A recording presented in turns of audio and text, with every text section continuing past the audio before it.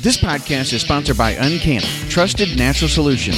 Uncana is a leading voice of advocacy for CBD in the veteran, LEO, and federal communities. Veteran-owned and operated, the Uncana team is actively fighting for DoD access to CBD with political pressure, community support, and a simple message. #OpNatural. Uncana is vertically integrated with industry leaders from seed to sale, supplying premium, small batch products to America's best. Use code MENTORS4MIL at checkout at uncana.com to receive your amazing discount. Read the Mentors for Military disclaimer at mentorsformilitary.com/disclaimer.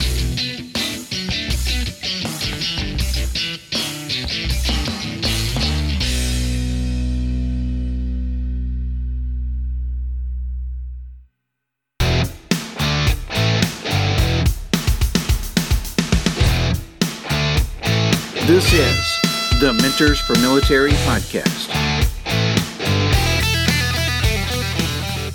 Brent, I'm so glad that you are able to take time out of your busy schedule and join us here on the Mentors for Military podcast. And of course, Scott's on with me, and we're looking forward to a really good show here on leadership. Absolutely. Well, thanks for having me. Excited to be here. Yeah, so I recently watched a video that you had put out, and it really, captivated me, and there was a whole bunch of stuff, and I sent you some notes that we can talk about. But just so you know, you're only probably about the 5th or 6th SEAL that we've had on the podcast. I guess the rest of them are really busy with their book writing and movies or something of that nature. we just haven't been able to book very many of them on the show. Well, we're busy doing our sit-ups and doing our hair and practicing the fine art of acting, writing, and self-promotion. So it's a busy schedule. Totally.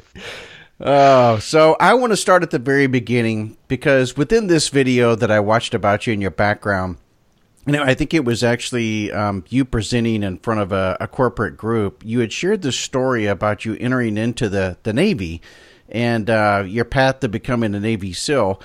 And so I thought that might be a great start, because not very many people enter from corporate America, having gone out of college, then, going into the corporate side, and then have a desire to change that path and go within the military. So kind of take us through that very beginning.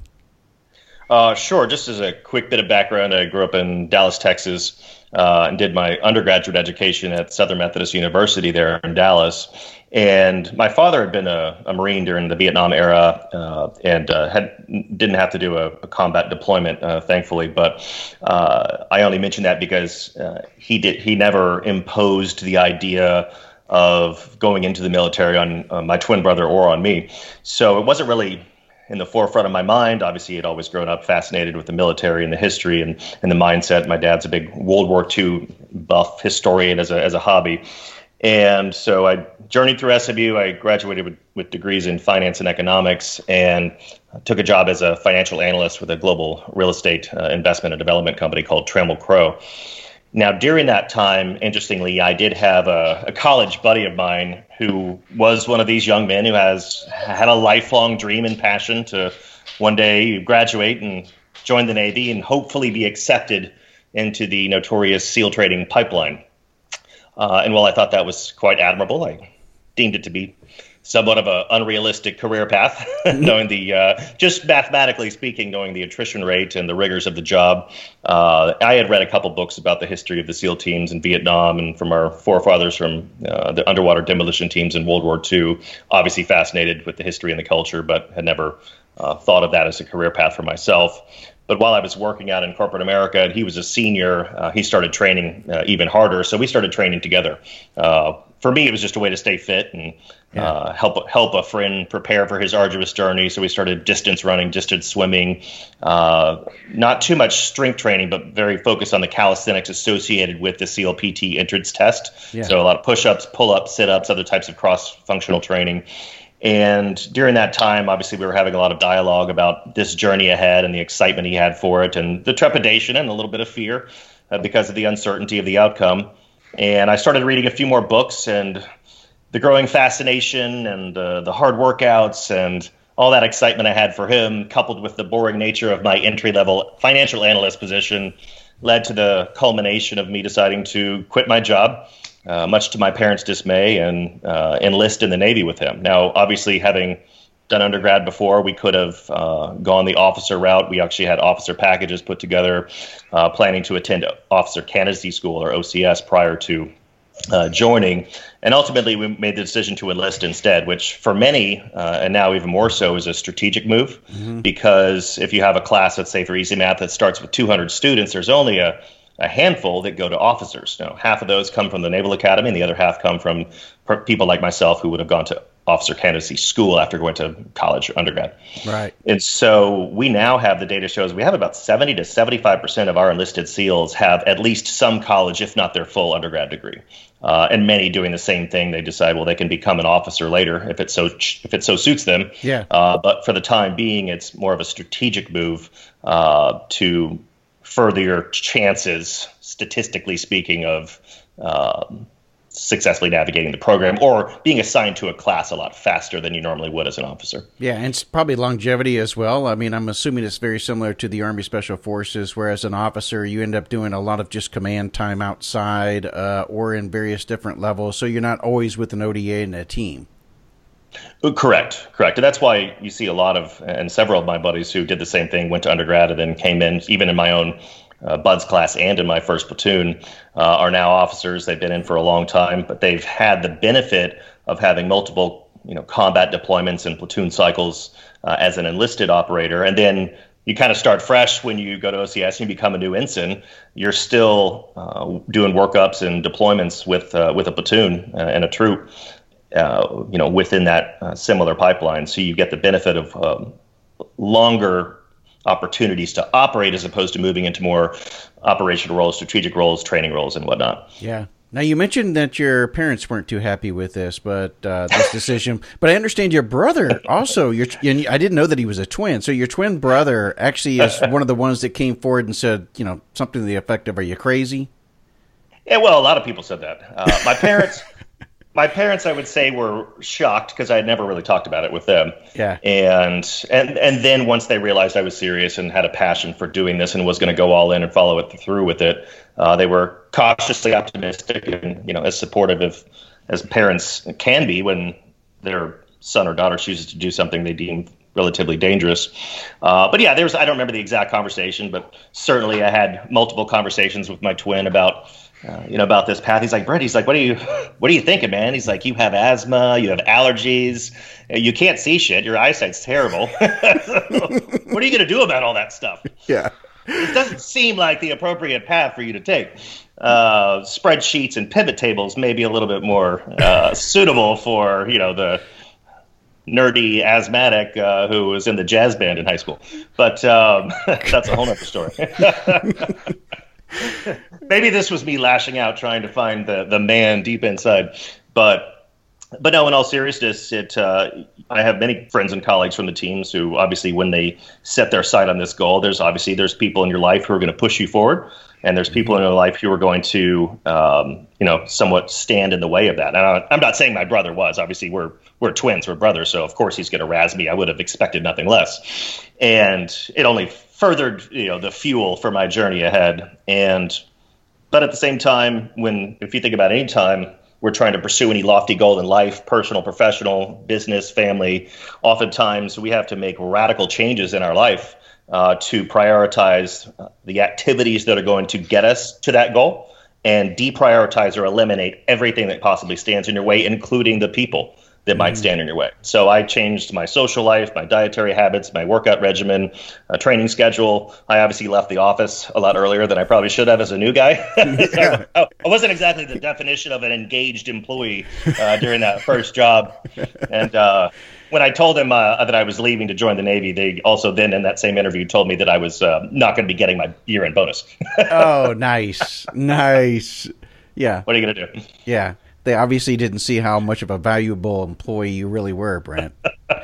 So was it your buddy then that you ended up going and enlisting with that you also trained with? I think I heard something about like in the Colorado mountains or something through high elevations. Yes. So we trained in Dallas for about a year, both during his senior year and when I was working, and then for a few months after that. Then once I made the final decision that I was leaving my job and we were going to go all in training together prior to joining to get a few more months in of hardcore fitness. So we moved up to Crested Butte, Colorado. I don't know if you've been there, but small town high in the mountains, pretty secluded. We'd grown up going there with my family, and so I was obviously well versed with the nature of that territory and the training opportunity that provided, especially it being at a higher altitude than a lot of other notable places in Colorado. So we were training on average at about 11,000 feet for 7 days a week, 10 to 12 hours a day, doing everything we could possibly do to mentally and physically punish ourselves, because the mindset was that, we talk a lot about in the SEAL teams of staying in your 3-foot world and focusing on what's in your immediate control and sphere of influence and really deprioritizing everything else. I mean, that's the same in life and business and achieving any goal. But the factor here was, and I tell the guys that I mentor now into and through the program, when it comes to preparedness, focus on what you can control. There's so many elements that when you go through SEAL training or any arduous journey like that are out of your control, that'll suck a lot of time and energy away from you when you're dwelling on those things that you can't do anything about. So fitness was the one thing that was 100% in our control. So I said, let's leave fitness the last thing that I need to worry about. I'll worry about every other thing, the stress, the anxiety, the fear of failure, the academics, all the rigors that are combined within the typical day in SEAL training. Fitness should be the last thing that you worry about, because you have total control over your preparedness. And obviously, injury and things like that you can't avoid, but the better and more intelligently you train, you can prepare your body for the less likelihood that you'll get overuse injuries and stress fractures and IT band problems. So. Yeah, absolutely. So all of a sudden you find yourself at Buds. Did you see that the training helped while you were there, or no? Physically, the training helped. We were, I was well prepared as a runner, and I'd been a competitive swimmer growing up and in high school. So it's really, because all students going through the program have their different challenges, whether it be on the academic side, or they have troubles with the obstacle course, or maybe they're a stronger runner than they are a swimmer. There's usually one or two things that they really have to focus on so that they don't get performance dropped and they can continue to pass the necessary times for the runs, the swims, the obstacle course, and other evolutions like that. And those times get more competitive throughout the program as you go through the first 6 months, which is called BUDS, or Basic Underwater Demolition. For me, it wasn't one particular evolution. It's just the all-encompassing stress of the program in general, because like many, I had given up a lot to pursue that path of service and sacrifice. It had a little bit of a different meaning because this was right before 9/11. So selfishly, this was more of a personal journey and a test of mindset, body, and spirit to see if I could do this and check the box, and it'd be a fantastic resume builder, and I would have served my country and get a good job later on. Right. Wrote a book. Yeah, of course, write the book, maybe star in some reality shows, things like that. The obvious transition that all SEALs take. I see what you're doing here. Yes, that's okay. I was trying to throw you off. But... No. But 9/11 was a couple days right before my class transitioned to advanced training, which is SQT, or SEAL qualification training. That's when we obviously saw an immediate and ongoing transformation, of mindset, of culture, of even our operating models in naval special warfare in this sort of pre-9/11 world we live in now. So when you were in the training, go ahead, Scott. You were going to say something. I cut you off. Yeah, I think it's really interesting, Brent, that you went and trained at altitude pre-BUDS. Is there any kind of studies being done on people who train at altitude in terms of muscle fatigue injuries and things like that, and how that kind of pre-build-up can prevent those type of things? I think that's really interesting. It's definitely shown and proven why a lot of athletes do it as well. It's obviously proves to strengthen your lungs, your bodies, the way your body processes amino acids and things like that build up when you're doing any type of extended physical activity. And the way we trained, we did a lot of research, but there's so many more resources these guys have now as far as formal mentorship programs and trainers and guys who actually either do it for free like me, or some guys who actually build a business around it and have, or at least a side business of some type that can provide a lot of really good tips on, health, wellness, diet, things like that. We were more of the make yourself puke every day type of mentality than any type of fancy science behind it.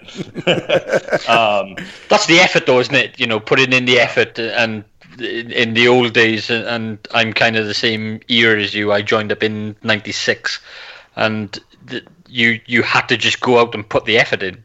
And like you said, that normally meant just running up the biggest hill you could find until you was throwing up at the top and then jogging yourself back down and going again. And, whilst these days there's a lot of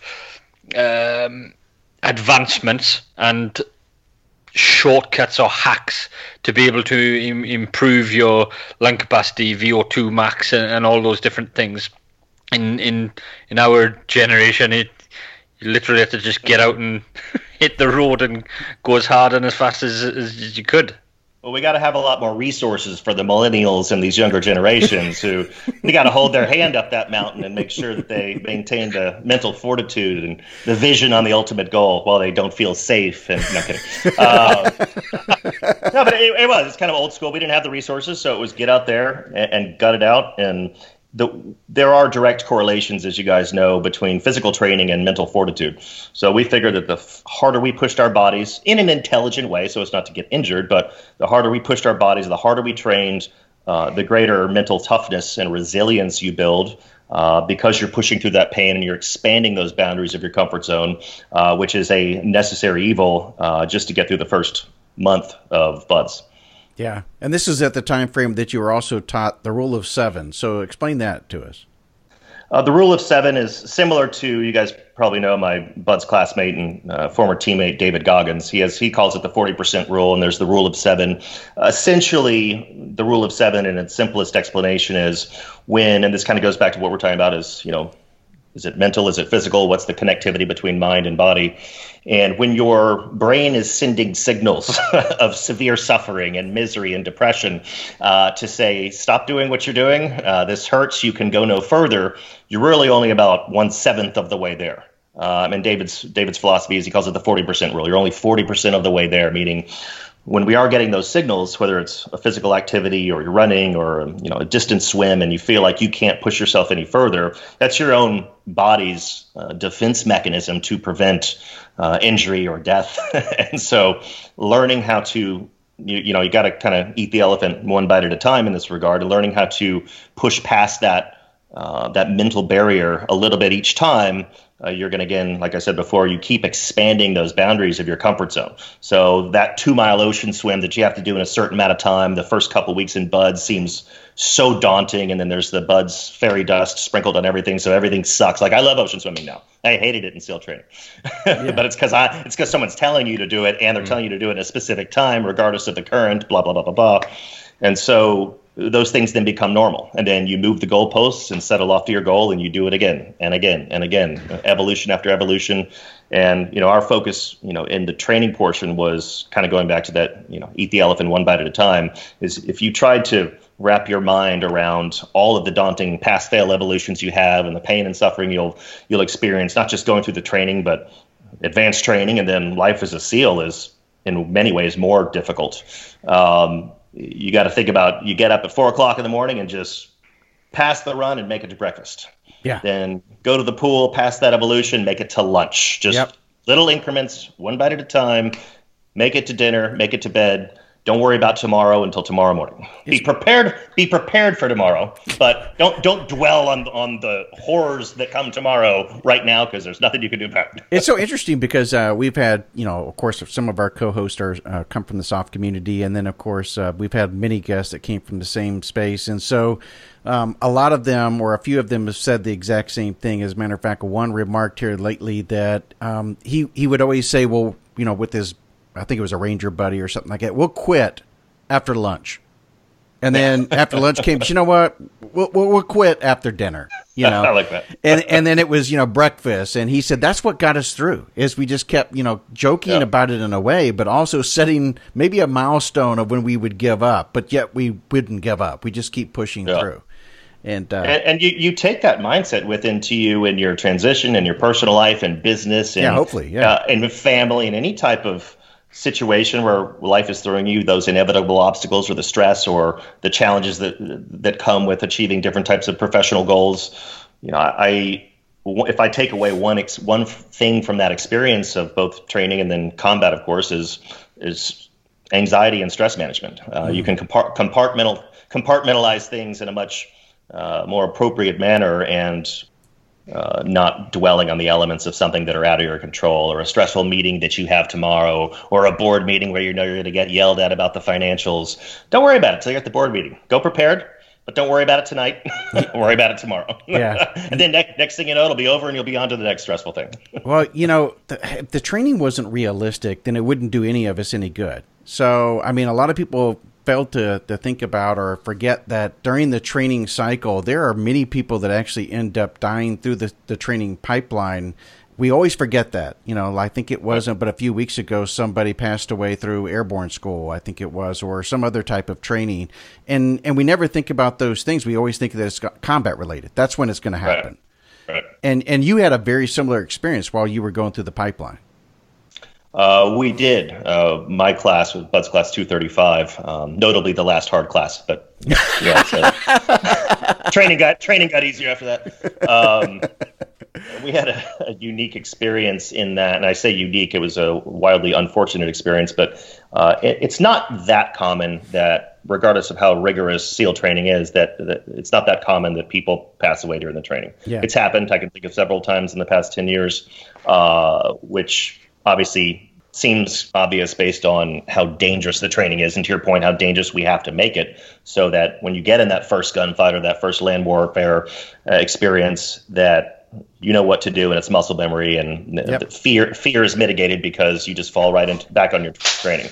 We say nobody rises to the occasion. You fall back to the level of training and preparedness that you have. Yep. So our class leader, the class leader in a Bud's class, is going to be the highest ranking naval officer. So he had been an intel officer at SEAL Team 1, not as a SEAL, but as an intel officer. And then, so he'd been in the community, well respected, great guy, great leader, and a lot of good connections. And he was accepted into the program, landed in our class, 235, a guy named Lieutenant John Scopp. He's, I'll get to that in a minute, but we were in Hell Week, and I remember distinctly, and I read about this in my first book and touched on it in the new book coming out. I remember so distinctly, that Sunday. So Hell Week starts on a Sunday when you have breakouts. So your class will report to the classroom, usually sometime early mid-morning, just a few required items in your possession, and you basically wait in the classroom all day. They do this on purpose too, because it's the stress and anxiety are eating away at your soul. You're not exactly sure when breakout's going to happen. It's going to be later in the day, but they want to make sure that you're not like, okay, 5 more minutes. It's where the torture really begins. And I remember one of the things that I loved about him the most was how inspiring he was, and how he took it upon himself to make sure he didn't just lead us, but motivated, inspired, and coached us through those first few weeks leading up to Hell Week. And that Sunday, one of the things he did was he read aloud the St. Crispin's Day speech from William Shakespeare's Henry V. And obviously those more famous lines of, we few, we happy few, we band of brothers, for he today that sheds his blood with me shall be my brother. And if this were a movie, we would call this foreshadowing, because literally 4 days later, he drowned in the pool, suffering from severe pulmonary edema, exacerbated by the extreme pneumonia that he had caught. Most people entering Hell Week, you rarely enter Hell Week at the top of your game. You're probably either sick, injured, or both, for most students. And obviously we have med checks, I think, every 3 to 4 hours. For the last couple days prior to him passing, he'd been coughing up blood at those med checks. For whatever reason, based on the decision-making and whoever was in charge, they, instead of pulling him, they asked him if he could continue on. And of course, he said he could. And then, like that, we were doing an evolution called the Caterpillar Race in the Olympic-sized swimming pool at the Naval Amphibious Base. And next thing you know, they're pulling us out of the pool, telling us to sit along the fence, look away, do not look at the pool. And obviously we knew something wrong was happening, even as delirious as you are by the 4th day of Hell Week. And basically they put him in an ambulance. They tried to revive him, put him in an ambulance, and he was basically pronounced dead on scene, but they tried to revive him on the way to the hospital. But, we lost a great leader. He's now buried at Fort Rosecrans Cemetery here in San Diego in Point Loma. But it was really our first entree into some of the experiences we would have in the NSW community. Again, this was before 9/11, so when the commanding officer came into the classroom where we were waiting to find out what the heck was going on, he literally just walked to the straight of the room, said, "Gentlemen, listen up. Lieutenant Scott was pronounced dead at 2 a.m. Lieutenant Parado, you're taking over as class leader." And he basically told us to get used to it. This wouldn't be the first time. It won't be the only teammates you're going to lose. Just like it was another messed up day at the office, and walked out. And because they secured us about a day early from Hell Week, they also, to add to the misery, removed our walk week. So in BUDS, you run everywhere. So you run to class, you run to chow, you run to every evolution. So you run 6 miles a day just getting to and from places, not counting the 4-mile timed runs you do twice a week. So you're running dozens and dozens of miles every single week. So after Hell Week, they'll give you what's called a walk week, where they eliminate the running to every. You can walk to class and to chow and to your evolutions. And so because we had been secured a day early, they didn't let us have a walk week. So what that actually did was, I'm not sure whose decision that was, but I think it was pretty dumb. But it also those guys who had barely skated through Hell Week with some pretty bad injuries, like I had a fractured elbow, stress fractures, but a lot of us just keep our mouth shut so we don't get rolled back.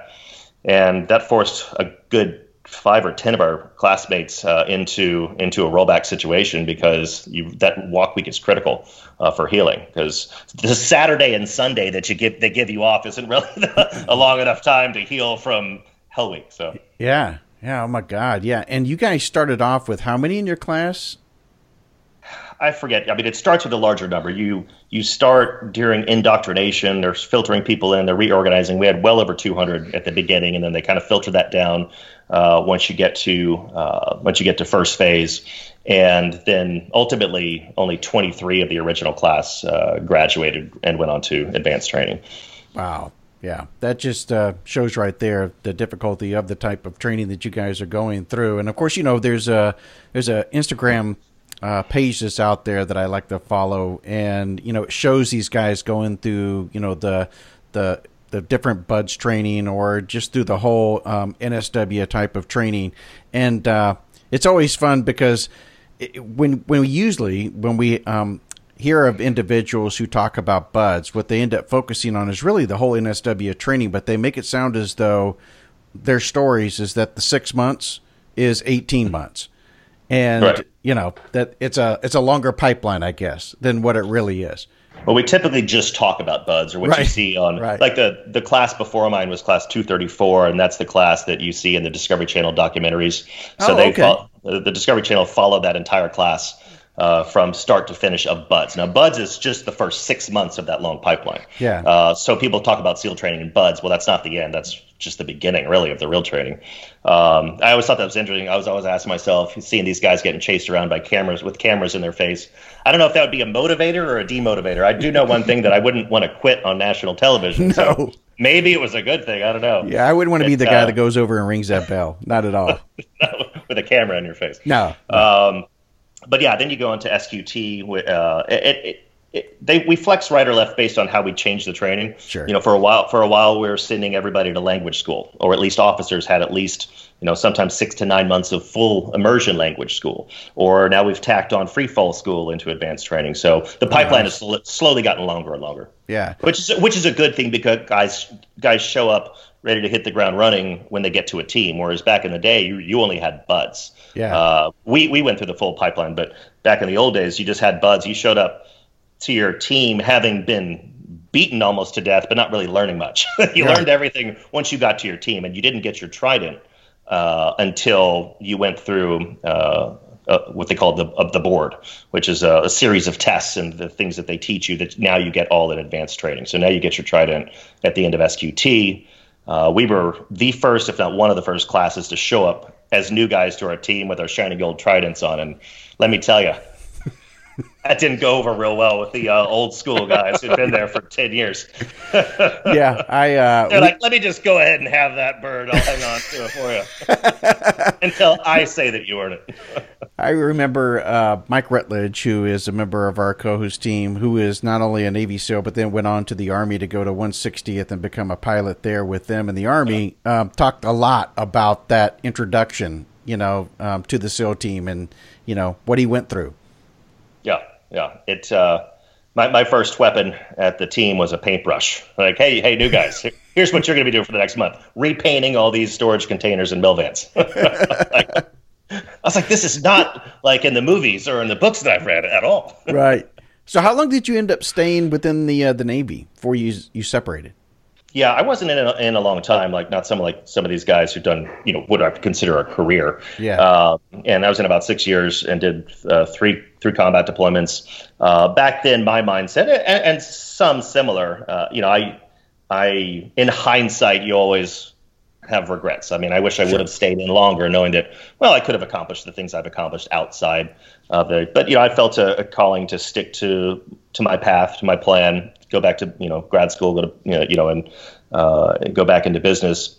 But also back then, many of us assumed that these conflicts in no way, shape, or form could possibly go on as long as they have. And now I feel really guilty for getting out because here we're you selfish son of a bitch. Yeah.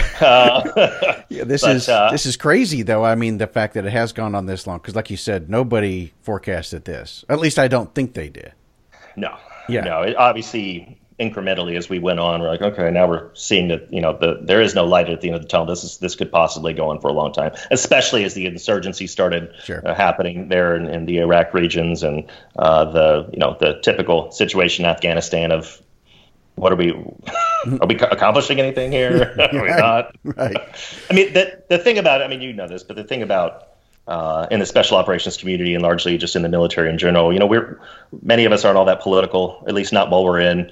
We're focused on the mission and we're focused on getting the good mission, executing that mission, and protecting this person and that person. And that's really it. That's all. That's your mindset. You're not thinking about oftentimes the big picture or the why, the deep level purpose. You wonder oftentimes, especially as more of your community members start dying and things like that, which as happened and has continued to happen. We've lost many operators in what is considerably a very small community since 9/11. But I continue to serve. I've been on the executive board of the SEAL Family Foundation for almost as long as I've been out, so over 10 years. And then I now mentor. It's informal, but I mentor guys into and through the program. I'm obviously selective in who I work with because my time is valuable. The time is valuable. You want to invest the right amount of time. But I've formally for me, 5 guys, and they're all SEALs, but I can't take full credit.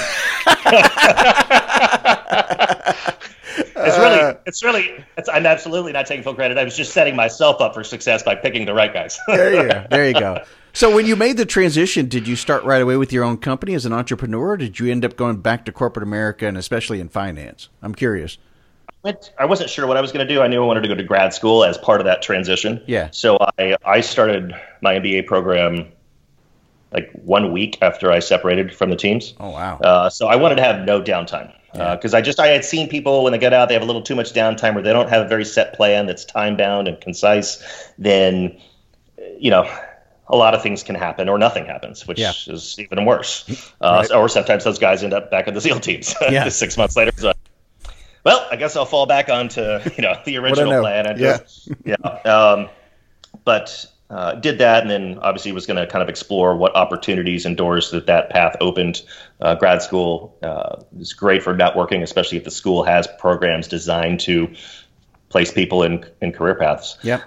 But then I know this is very cliche, but I met a guy in grad school, and he and I were like, "Hey, let's be entrepreneurs." What a great idea that is, which has about the same failure rate as SEAL trading. So I figured, what could possibly go wrong? And so we started the initial concepts for our first company in grad school, and then formally launched it when we graduated. That was a very well-timed venture. It was a home-finding search engine. Kind of like early Zillow or Trulia, capitalizing on that growing real estate non-bubble. Oh, yeah, before that. It was the glory that was never going to end. We're all just going to make money and retire and sell the company in 4 years, some stupid entrepreneurial vision that we all have. And, then 2008, 2009, 2010 happened. Yeah. So we learned... I learned new lessons about resilience on the civilian side, similar to what I learned on the military side.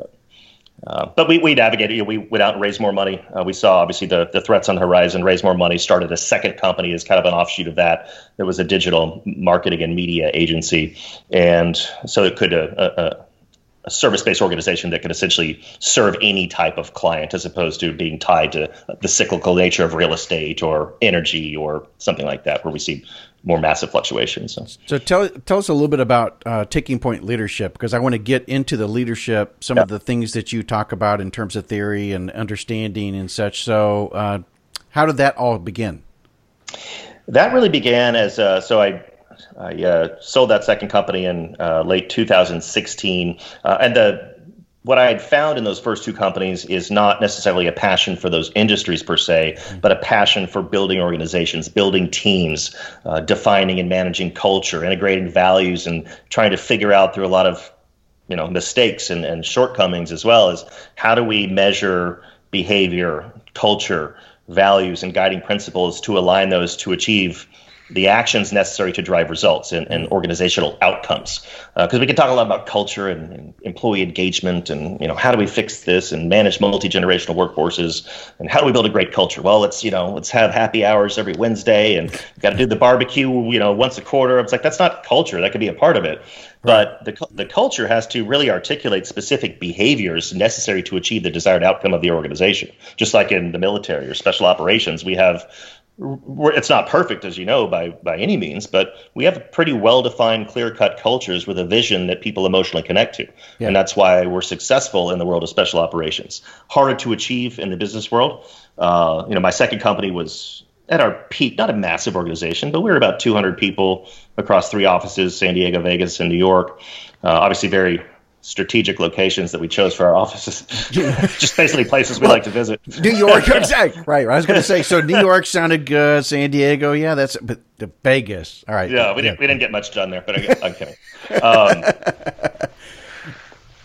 But I found new challenges in that, and obviously many of the leadership and management principles that we learn in the military don't perfectly translate. The basic fundamentals do, but they don't perfectly translate as it relates to how we interact with people and how we empower and inspire different generations, younger generations, millennials. They need something different.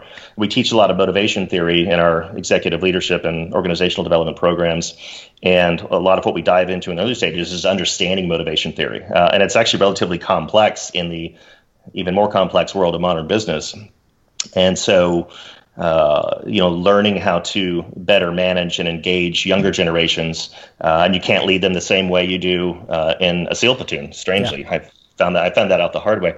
You're not supposed to scream at people in front of everybody. Can't give them a paintbrush. Yeah. Well, and millennials don't respond well to waterboarding. I found that out early on. So HR made us get rid of the waterboarding station and all those things. But joking.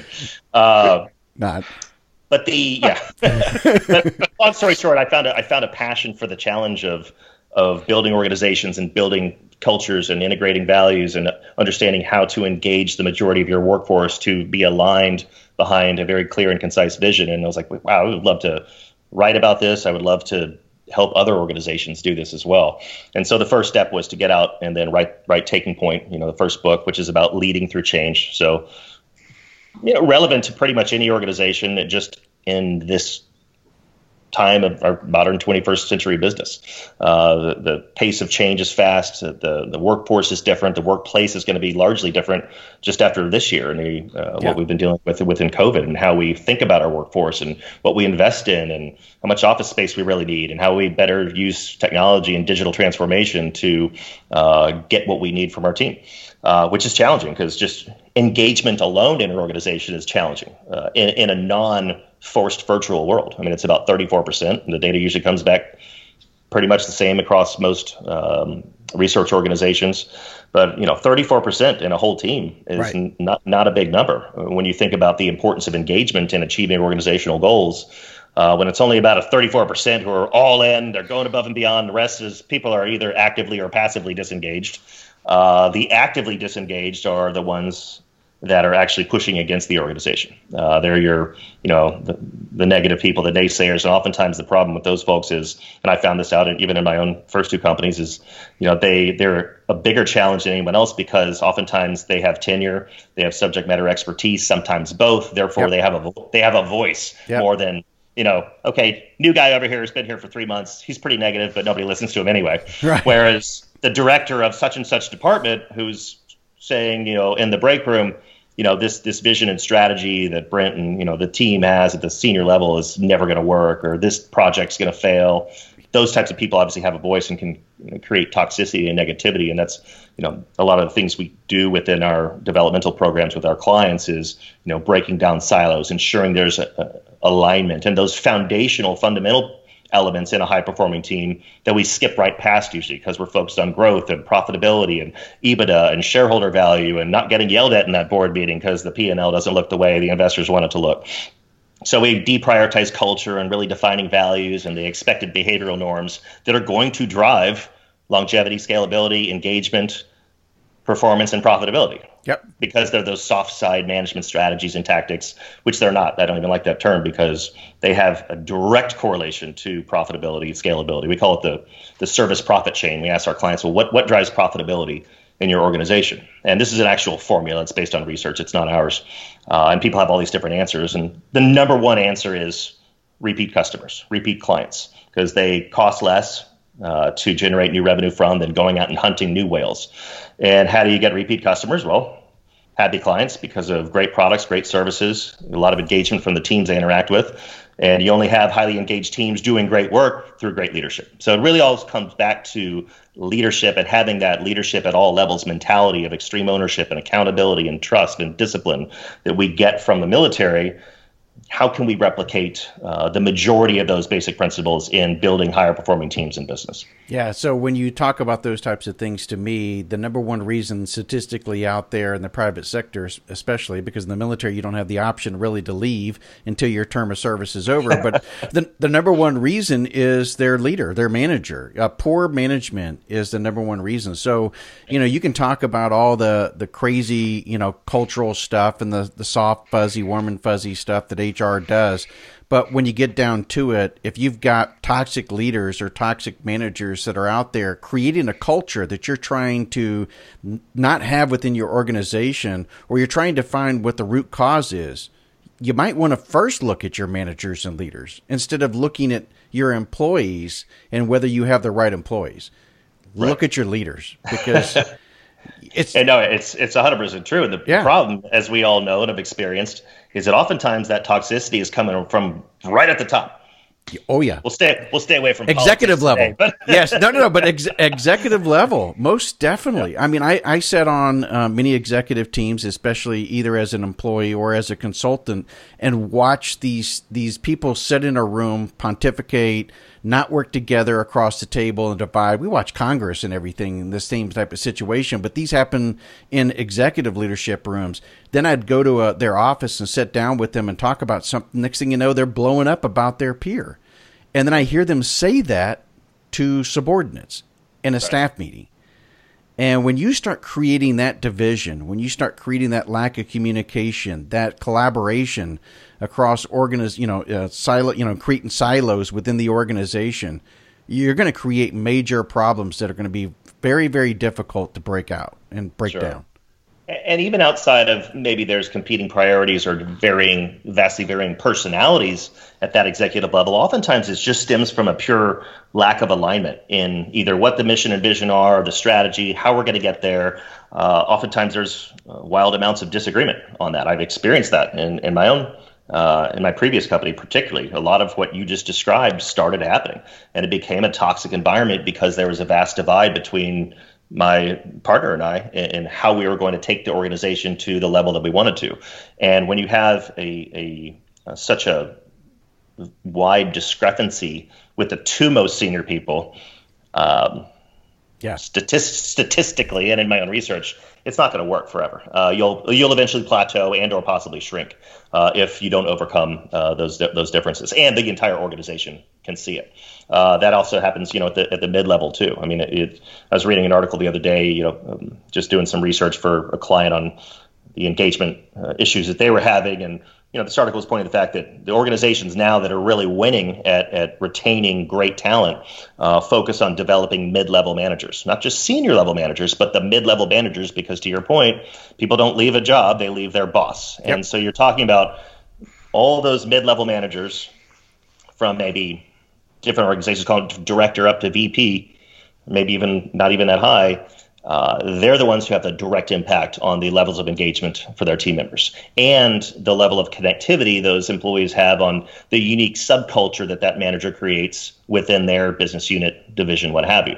Because there's always going to be some type of subculture. The organization obviously wants to have a clearly defined culture manifesto, as you will, but there's always going to be subcultures within an organization. It's in any organization, not every SEAL platoon behaves the same way or has the same culture as the overarching organization. And that's why developing those mid-level managers, which is where we typically begin in an organization, because some of our clients are multi-billion-dollar global organizations, are obviously not working with the entire company. We like to start there in the middle, because they have a really great opportunity to impact engagement, retention, culture, and driving all those things together in a aligned fashion to help the organization achieve its goals. Yeah, and doesn't matter whether this is in the military or the civilian, what we're talking about, because we've seen it on both sides of it. Go ahead, Scott.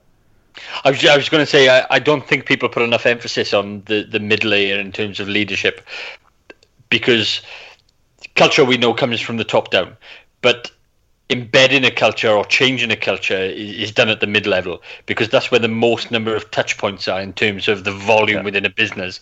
And if you can get that culture right and your leadership right at the mid-level, then that's how you're going to quickly change, develop, embed a culture, really embed it into a business, because those are the guys who every day are having the conversations with the masses on the shop floor, the office floor, whatever it's going to be, and really start to embed that vision of where the company wants to go and where it's being driven.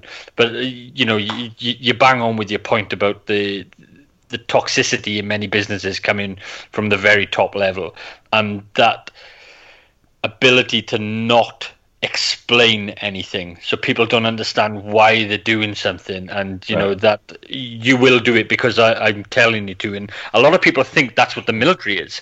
You just get barked at and told this is what you got to do and go and do it. And the military is very far from that, I think, now, in terms of the modern military. And they're really looking for people who can think for themselves and take an overarching plan and then develop that down into each layer, whether it be platoon or troop commander, troop sergeant, section leaders, team leaders, and just really breaking that down into even fire teams, into pairs eventually, and developing and everybody playing your part in that overarching mission. And Jocko Willing talks about commander's intent and things like that, and people don't give that enough and just say, this is what we want to achieve and this is the reason why we want to achieve that. It'll do this for the balance book, it'll do this for product development, whatever it might be. And this is your role to make that happen too. Exactly. Share with them how they need to have a role in that, or what they need to do to help that be achievable. Because that's another thing I don't think leaders are doing enough, is helping them understand their role in the bigger picture. It's vision, isn't it? Explaining the vision of what we need to achieve as a team, as a department, as a business as a whole. Yep. And, I see so many businesses that don't have a business strategy or a business vision. They're just, we're here to make money. Well, that's just going to happen. It's not lottery tickets. A couple of things on those 2 points. I was laughing because I literally just had this conversation with a new client of ours out of Texas. And we, a lot of the organizations we work with, they have their vision, they have their mission statement, maybe they have core values. They were written by maybe one or two founders 30 years ago. Nobody in the organization could articulate them at all. Even though they have the badge, probably and they have it on the posters on the wall, but nobody knows it. Yeah, nobody knows what that is. They don't really pay attention. And to your point about articulating the vision, that has to be done over and over and over, not in the company-wide meeting once a quarter. We put it in the newsletter. Did nobody read the newsletter? It's like, so we have. I talk about that in the book. How you can have this multiplying force of communication by evangelizing all those middle managers and what I call those change evangelists and your highly engaged employees to really get out there with the message of the vision and helping their people understand exactly how their day-to-day tasks, duties, responsibilities, to your point earlier, drive mission success. Even the most mundane, non-sexy parts of the job, like picking up brass at the shooting range. That ain't sexy, but it's part of my mission to rid the world of terror and purge the world of evil. It's boring, it sucks, and based on all the technology we had to, see, I just went off on a blacked out there. Why do we still have to pick up our own brass? It's just anyway. But we often make that assumption, we as leaders, even at the top, that our team members clearly know the vision because we have it clear up in here. But even we've done the research, you go one layer below, it's a significant percentage of misalignment on what that vision is. You go 2 layers below, it jumps like another 40% down. And then you go below that, it's like 1 or 2% could articulate what that vision and strategy really is. Scary. I mean, I don't know how businesses survive with that when you think about that. Right. And it's such common sense, and it's information, Brent, that's publicized and it's out there that if you're even a marginal manager or leader, you should know what we're talking about right now. This is common sense. Yet it doesn't happen. Yeah. Well, many organizations too. We asked. I was down in San Antonio a couple of weeks ago, right before they got hit with COVID again. So just barely missed that. But so I got out right before the storm hit. But we were sitting with one of their, I would call him a high potential leader of the organization. Yeah. They're a restaurant group, tons of tenure. Tenure, not always a good thing. But this kid had been with the organization since he was 16 as a busboy at the restaurant. And now he's a regional manager. I mean, he looks like he's like 25, but he's older than that, but he's got a vast amount of experience, obviously an up-and-comer continuing in the organization. But we asked him one of the questions, we were like, his manager was sitting right there, one of the senior presidents of the organization. He's like, why are we here? What's our purpose as an organization? What would you say it is? And he kind of had to think about it because it's not always an easy question to answer. He said, we're here to make money. And we looked at each other, we're like, because we knew he would probably say that because that's what the founders and it's a family-owned business. Yeah. So that's a whole nother complexity. Oh, yeah. That's what they want everybody to think and behave as if. We are here to make money, period. Hit the number. Hit the sales number. That's it. And we've worked with large global organizations where that is their culture. They're sales-driven. Make the number. Do whatever you can to make the number, period, the end. But when we started working with them, we realized we'll help you guys exceed that number by focusing on the behavioral things, not sell, get out there, beat the street. It's a medical device technology company, so very sales driven. So they have all the different divisions all over the world, and where people are out there literally beating the street, talking to doctors, physicians, things like that. But what we drilled down into was the behavioral side of enhancing mid-level management's ability to engage those sales team members, because we started with their global sales team. And what we found, this is a simple data point, but a very interesting one, is the 2 people of there was a participant group of 20 in a 12-month leadership development program.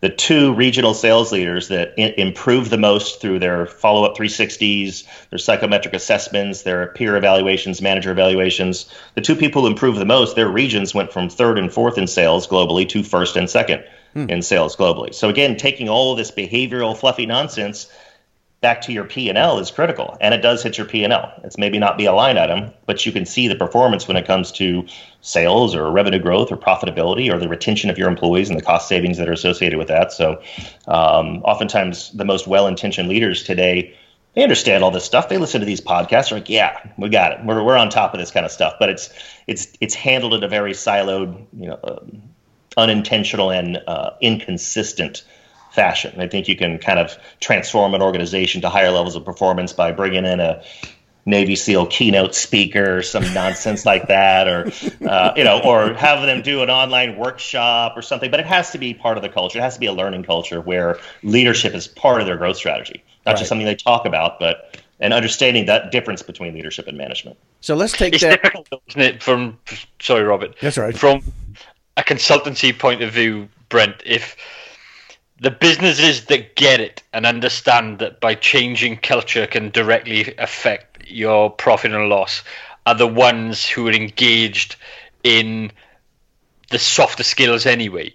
The ones who actually need it the most are the ones who, when they see a consultancy firm, think, I don't need that shit. I know everything. I can do this myself. We'll just get some hang in there cat posters and we'll put them up in the canteen and everything all over it. And, it's it's ironic, isn't it, that the people who get it are the ones who don't actually need it that much, but they're engaged with it and they know, bring somebody in, we can get these people, an extra 1% out of them because they're already nearly there. But the ones who are desperate and businesses are really struggling and they just think, we can do it ourselves. And, Gordon Ramsay makes a very good TV program out of that exact mentality, where he goes into restaurants in dire straits and they think they know everything. And he proves them wrong and it makes great TV viewing. But that's what the business world is like every single day. The guys who are going under, the ones who really should be holding their hands up and saying, I need to change. Somebody help me do that. Yeah. And they just miss a massive opportunity, and there's so many businesses that could be saved through having a culture change and a mindset change. And I saw a client though, Scott, that recently they felt like they had everything going well because all of the data showed that. I mean, the numbers were looking good, right. Financials, everything was great. You got the board is happy. Looks like employees are relatively happy as well. But then all of a sudden, a massive event hit them. And when it did, all of a sudden things were exposed. And right. So when that happened, that's when they thought, well, we thought things were good, but it's a good thing we got woke up now because, wow. Had we continued down this path, the stuff that we weren't paying attention to would have came up and bit us big time, and that's that's a big thing. I was just going to make that exact point because the last chapter in my first book is about organizational resilience principles, and so we, when things are rosy and there's clearly no threats on the horizon, the board's happy, employees are relatively happy as they're going to be, but they're performing enough. Right. We're making the number, we're growing. Nothing could possibly go wrong. We're just going to continue this hockey stick growth and sell the organization for buku bucks. Well, as we know, leading any organization when times are great is easy. But when, let's say, hypothetically, I don't know, a global pandemic hits, or nationwide rioting, or bad things come in threes, right? So what's the other? The locust. And the locust, an act of God, whatever. And that's when things fall apart. I love the way you said that things are exposed, or we've been looking at the wrong data, or we've been completely missing this glaring opportunity or threat that's been staring us in the face because we're so focused on how awesome we are. Yeah. And how happy everybody is because we're all making money and we're doing great things and our customers are thrilled. And then things fall apart when, what hits the fan, and oftentimes businesses don't survive because they have no contingency plans, no resilience principles or initiatives that are going to create a healthy level of redundancy or an ability to keep employees engaged or navigate that significant financial loss because they haven't been really focusing on the fiscal side of their responsibility because the top line looks so good, so we don't need to worry about profitability as much or whatever those reasons are. And you were seeing it this year in organizations who go from the top of their industry to bankrupt. Yep, quick. And so now this is a great pivot, actually, opportunity to talk about something that you recently posted about or Taking Point Leadership did, and that's about leading through adversity. Because I think right now, whether you're in the military and you've had people because of the pandemic in a situation where it's difficult to try to manage them, if there's been some type of, work at home situation or something like that, or you're in the private sector and you're going through some of these same challenges, understanding how to lead through adversity, something that you've experienced or we've all experienced within the military, is so critical and so important. So you recently published, I think it was around 10 different things that you can focus on or that you should kind of look at. So I'll kind of go through the first one, embrace reality. Right. It kind of expands upon what we were just talking about. I mean, oftentimes when any organization or team hits an unforeseen obstacle, which is pretty much all of us eventually at some point or multiple touch points during the life cycle of that team or organization, we oftentimes don't quickly enough embrace the reality of our current situation, or we engage in causal analysis and deep, I believe heavily in root cause analysis, but there's a difference between root cause analysis, developing an action plan and executing, as opposed to dwelling on your current situation. Why us? Why now? Why me? Things are terrible. What are we going to do? And again, we even see senior leaders fall into that behavioral, pitfall because they haven't really oftentimes been faced with true adversity, maybe in their career, maybe not even in their life. So we as behaviors, we get the behaviors we tolerate in an organization. And if it's me as a senior person not embracing the reality of the current situation, nobody else is either. Or it'll be even worse because I don't and they do. So it even seems worse because the senior leader isn't thinking about things in the right context, doesn't have the right perspective on, okay, this is our reality. Now we got to create an action plan. We got to pivot. We got to execute now. Not tomorrow, not after we finish crying and sobbing about how bad the situation is, but right now. And those organizations that are resilient come out of these situations often stronger than ever before because they learned how to navigate that obstacle or those adverse situations as opposed to the others that struggle and sometimes fail. So, I think this pandemic will be a huge advantage for a lot of businesses because they've been put into that corner and had to fight to make some changes, and they'll come out the back end of this adversity. And I talk about in the UK in a group I run about growth through adversity and how these tough times have made people change their actions or change their strategies or their product or their service and really reach into new markets and expand their capability. And once the world starts turning again and everything starts coming back to whatever the new normal is going to be, then they're already in new markets. They've been delivering a product or a service throughout the entire period when a lot of companies were just shrinking internally and trying to just stay afloat. And actually, once everything starts picking back up again and people start spending money again, they're already out in front by a long margin. And the growth that's going to come out the back end of this for some businesses, I think, will be phenomenal. I couldn't agree more. I think there will be many organizations within their specific sector or industry that are going to gain significant market share as we come out of this because a lot of their competitors will either have started to fail or fallen so far behind that it's unrecoverable, or they'll stay at that smaller level. Whereas other organizations, just like our company, I mean, we're not. Look at where I am. I'm not in a hotel getting ready to go do a keynote presentation. I'm at home. Thankfully, all three of our kids are with mom running errands. I said, "Hey, I got this thing I got to do, so everybody get out of here." So thank you.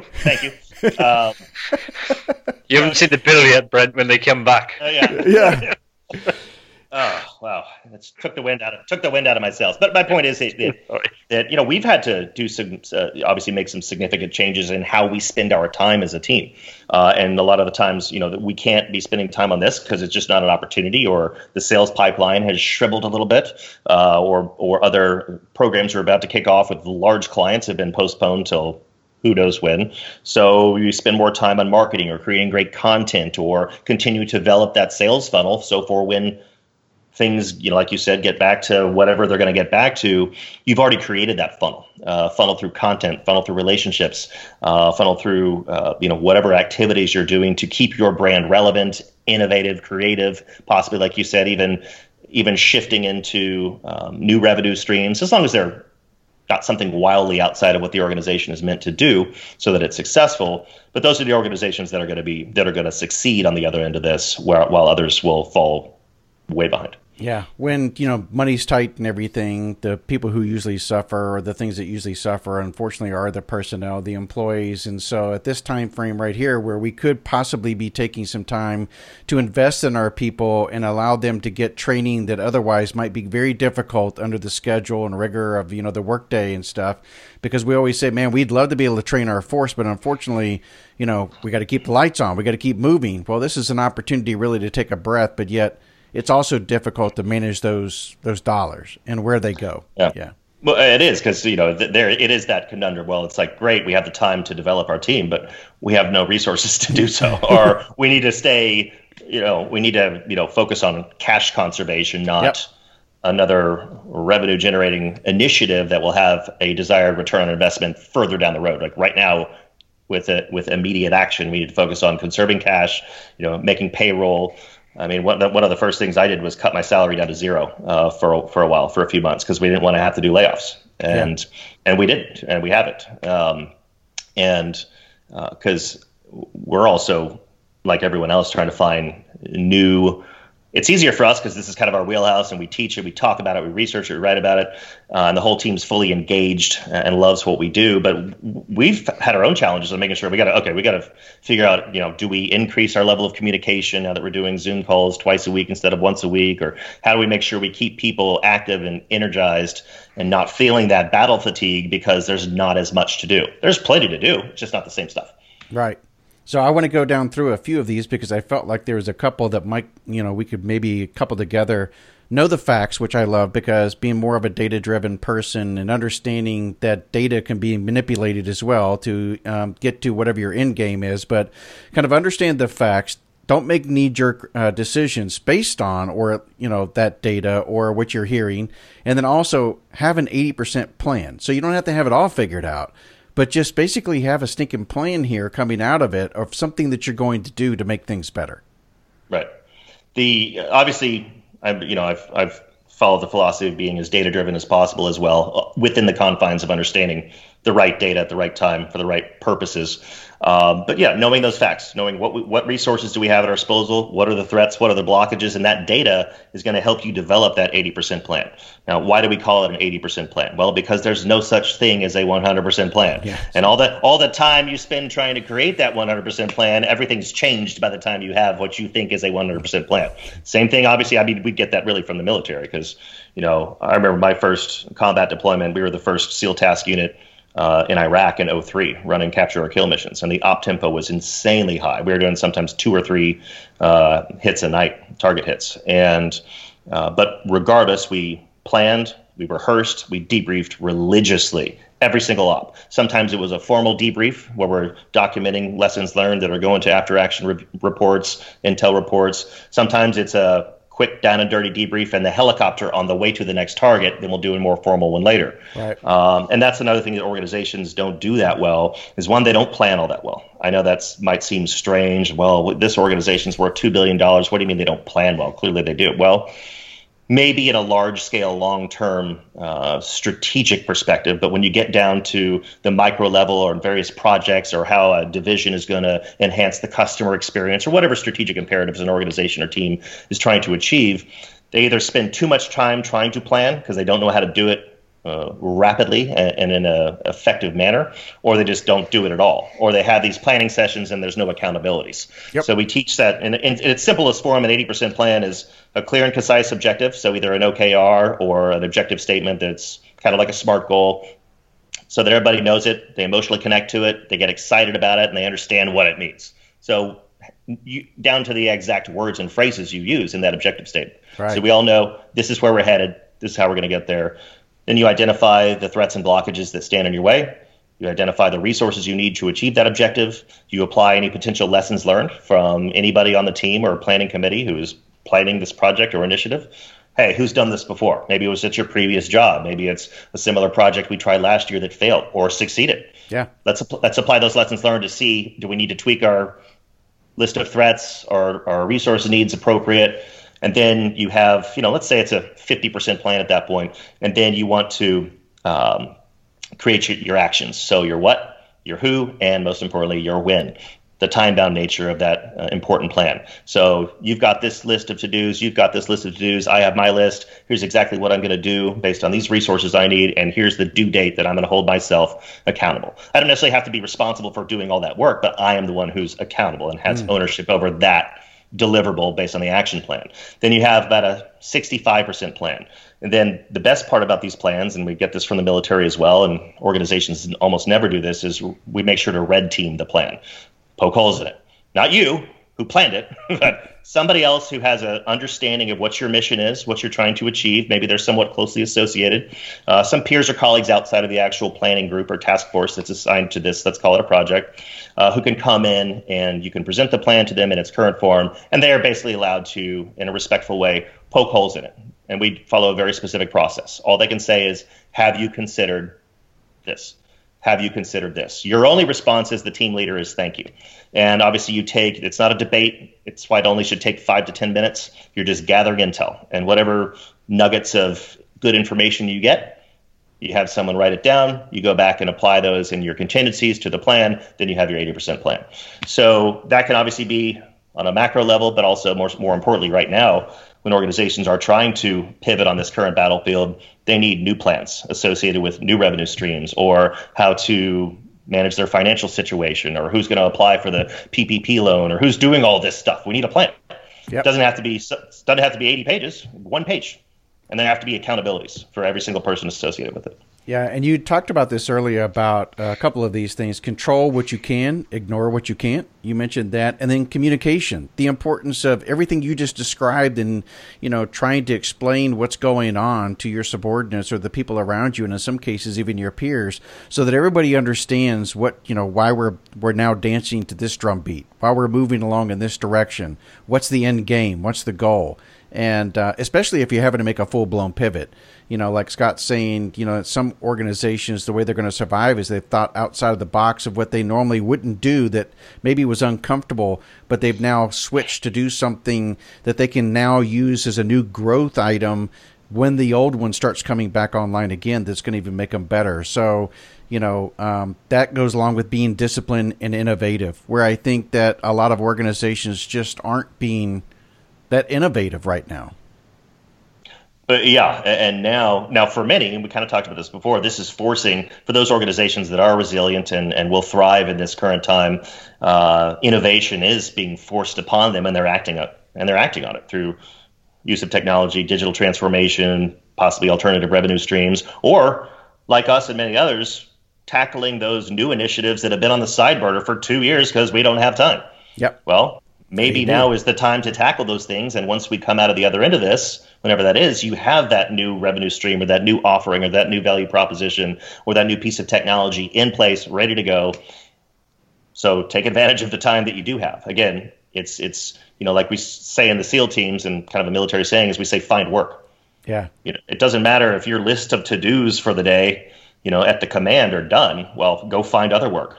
Go ask your peers, hey, I know you're working on this. Is there anything I can do to help you? You're not just knocking off at 4:00 because your list of to-dos are done. You find work, no matter where you are. So it's the same mindset in organizations right now. Well, you got to go find work. Don't just do less because you perceive there's less to do. There's always something to do. Yeah. You put on there also build trust and accountability. And I think as any leader, any manager, that's like so critical in just building teams 101. Yeah, it's write about this in Taking Point in chapter 2 and 3, because I refer to trust and accountability as the two most important culture pillars for high-performing teams. And that's not just my belief. I mean, there's tons of research out there that shows that a culture of accountability and a culture that fosters trust and psychological safety and clear communication, they, again, retain employees. They have higher levels of morale. They are more profitable. They grow faster. And most importantly, they navigate change and adversity better than similar organizations that lack in those areas when it comes to their culture and the expected behaviors that they have. That's why it's best to build those things and ingrain them in your culture through consistency, not now when the shit's hitting the fan, but before the shit hits the fan. So you already have that strong culture of trust. If you're like, all right, we can band together. I'm going to hold myself to a high standard. We all trust each other. Here's where we're headed now. Everybody execute. When you don't have that, it's just rampant fear, confusion, trepidation, because that's never been part of the behavioral expectations in the organization. Yep. The last thing you said was find the silver lining, which to me means, there's got to be some positivity here. Everything can't be negative and doom and gloom that's going on right now, Yeah, it's so funny you said that, because I was looking up, we were having a discussion with the team about different social media strategies, and I was looking up unmotivational quotes. There's a lot of hilarious unmotivational. Oh, the memes today are crazy. So. They're just hysterical. I posted one yesterday on my Instagram that said, the first step in failure is trying. So why bother? And so I found one that said, to your point about the silver lining, said, everybody tries to look for the silver lining, but they usually get electrocuted, the cloud, but they usually get electrocuted while they're looking for it. But really, it does. It comes back to mindset. We can sit around, woe is me. Oh my God, our 2020 plan just got shot to shit. Well, yeah, say you and everybody else. Yeah. There's always someone who has it worse too, whether you're talking about an individual or an organization. I mean, I've got, friends and colleagues who aren't only just losing their businesses, but they also have brain cancer and one of their kids are in prison. I mean, it's like, get some real perspective. Yep. It's somebody's always going to have it worse. Another team or organization is always going to have it worse. Again, stay in your 3-foot world, focus on what you can control and execute on those things while keeping the team together and aligned in an environment of trust. And you'll be better off for it. There's no other alternative. If you think about it in that way, by staying positive and, every day you turn the news on and this is bad and that's bad. Well, if it's not under my immediate sphere of influence, I'm going to maintain focus on the initiatives that we set based on that 80% plan, and we'll course correct if we need to. Yeah. I'm going to run down through these real quick again for anybody who wants to take notes. So leading through adversity is embrace the reality, know the facts, avoid knee-jerk decisions, have an 80% plan, control what you can, ignore what you can't, communicate, be disciplined and innovative, build trust and accountability, and find the silver lining. I think it's a really good recipe there for success, especially when you're going through real times of adversity like these right now. And this is applicable whether you're in the service or not. And a lot of guys I know that DM me on occasion and said, well, when you're in the military, you don't have a whole lot of control. Yeah, you can. And again, it goes back to control what you can. You control a team. You control a squad. You control a platoon. And you control their morale right now and everything that's going on. And everything you just said applies even within that little small sphere of influence. I think sometimes they forget that. Oh, absolutely. Absolutely. Couldn't agree more. Yeah, well, you mentioned your book, so I want to give you an opportunity to give the title out there of the 2 books that you have so that people can find it, and then how they can find and learn more about Taking Point Leadership and some of the things that you've got going on, especially online right now. Sure. The first book was a bestseller, the #1 release in change management, business structural adjustment, titled Taking Point. It's about leading through change, and a lot of the principles in the book are directly aligned with the majority of the conversation we had today. The new book, which I just finished my final edits on, which is always kind of a weird thing because writing and putting out something like this is a very emotional, creative experience. So once you're told you can't touch it anymore, it's a little scary. You go back and read it like, oh, I would. Why did I say it like that? Damn it, it's too late.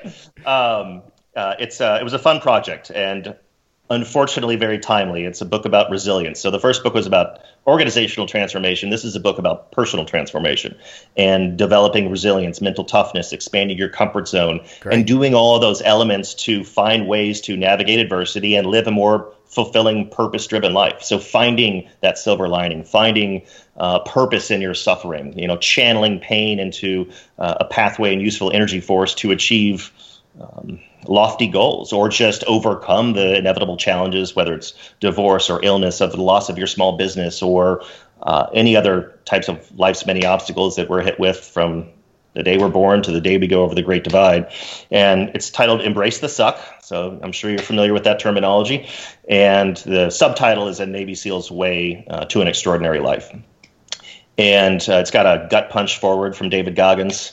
He and I were, classmates and teammates. So I convinced him over about a year period to do the forward. but it worked.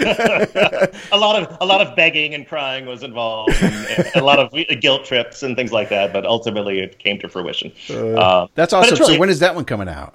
That one's coming out December 22nd. You can buy ahead now, or so you can pre-order now on Amazon. So if you just look up Amazon, Embrace the Suck, Brent Gleeson, and it's going to be right after the election. So at least half the country is going to be pissed off, and everyone will have had a shitty year. So it's guaranteed to fly off the shelves. That's awesome. We didn't strategically position it that there would be a global pandemic, but thank the Lord there was. And Taking Point Leadership.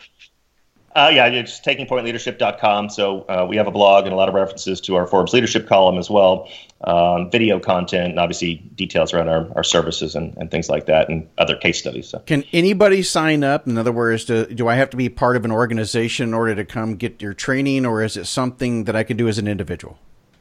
It's both. So we do executive coaching. Okay. It's different. It's usually our executive coaching offerings are aligned with a larger organizational program, but we do one-off executive coaching. They're pretty formal programs, usually 6 to 9 months, where we do integrate a lot of the learning modules and 360s and assessments and action plans for development, similar to what we do with a larger group, but we do it with individuals as well. Yeah. I'm going to have you back on again, Brent, because there are so many good things that you've put out through your book that, and especially now we can talk more about the second book and some of the things that are more, personal. I'm thinking mid-December. Yeah, that'd be perfect. Yeah, that'd be awesome. And because I think that there are a lot of great things that we still didn't even get a chance to talk about. I just decided to pick this one with all the things that are going on, and especially with leaders now struggling perhaps with some of the challenges that they're facing that they've never had to face before, much like those leaders who have always served post 9/11, and now going back to maybe some of the garrison pre 9/11 management styles and things and challenges that you end up having to deal with, like, you pick up all the paper that's out there on the field that's not, growing, or things that don't move or whatever, and things that just don't make sense sometimes. And you're having to struggle with trying to explain to people why it is that you're having to do those things as a manager, as a leader. And all of these things are applicable. So we'll definitely have you on. We'll try to, maybe a couple times, if nothing else, to try to pick a couple additional topics that we can get there. But really looking forward to hearing more about that book, and I think it would be good to have it during that time frame. And hopefully we'll be on the outside of this whole pandemic rather than hitting phase 2. Yeah. Wow. Be brutal, man. Or we'll just be more effectively managing our current environment. Yeah, you may have to change the title even, how to manage the pandemic, or, something that, sells, and that, with that regard to the pandemic, because people are going to be searching for something. What's next? Well, it's funny, real quick. I did actually, in my final edits, I did go back in the introduction and in certain places in the book when I'm talking about different sort of adverse situations we find ourselves in, I did have the opportunity to go back in and mention, the pandemic and some of those challenges. So I do make some references to it, which is excellent, because I think we're probably, likely headed towards something, in the next winter phase. At least that's, if you listen to all the talking heads, that's what they're saying anyway. Well, just regardless of what happens with the spikes in cases, just the general ripple effect of this, we're going to feel for years. Yeah, that's what I'm referring to most of anything, is that people, the new norm, as Scott mentioned it, we're going to have to adjust to that. Not only that, but it's almost like having an earthquake and then you get the tsunami that comes afterwards. So there's a, hopefully, there's not, but I mean, there's. I like your positive outlook. I'm trying to show the silver lining here, Brent. Right. For your book, that is. For your book. Right. Yes. So, Brent, thanks so much for joining us on the show, man. I really appreciate it. No, I had a blast. I really appreciate it. It was an honor to spend some time with you guys, and look forward to the next time.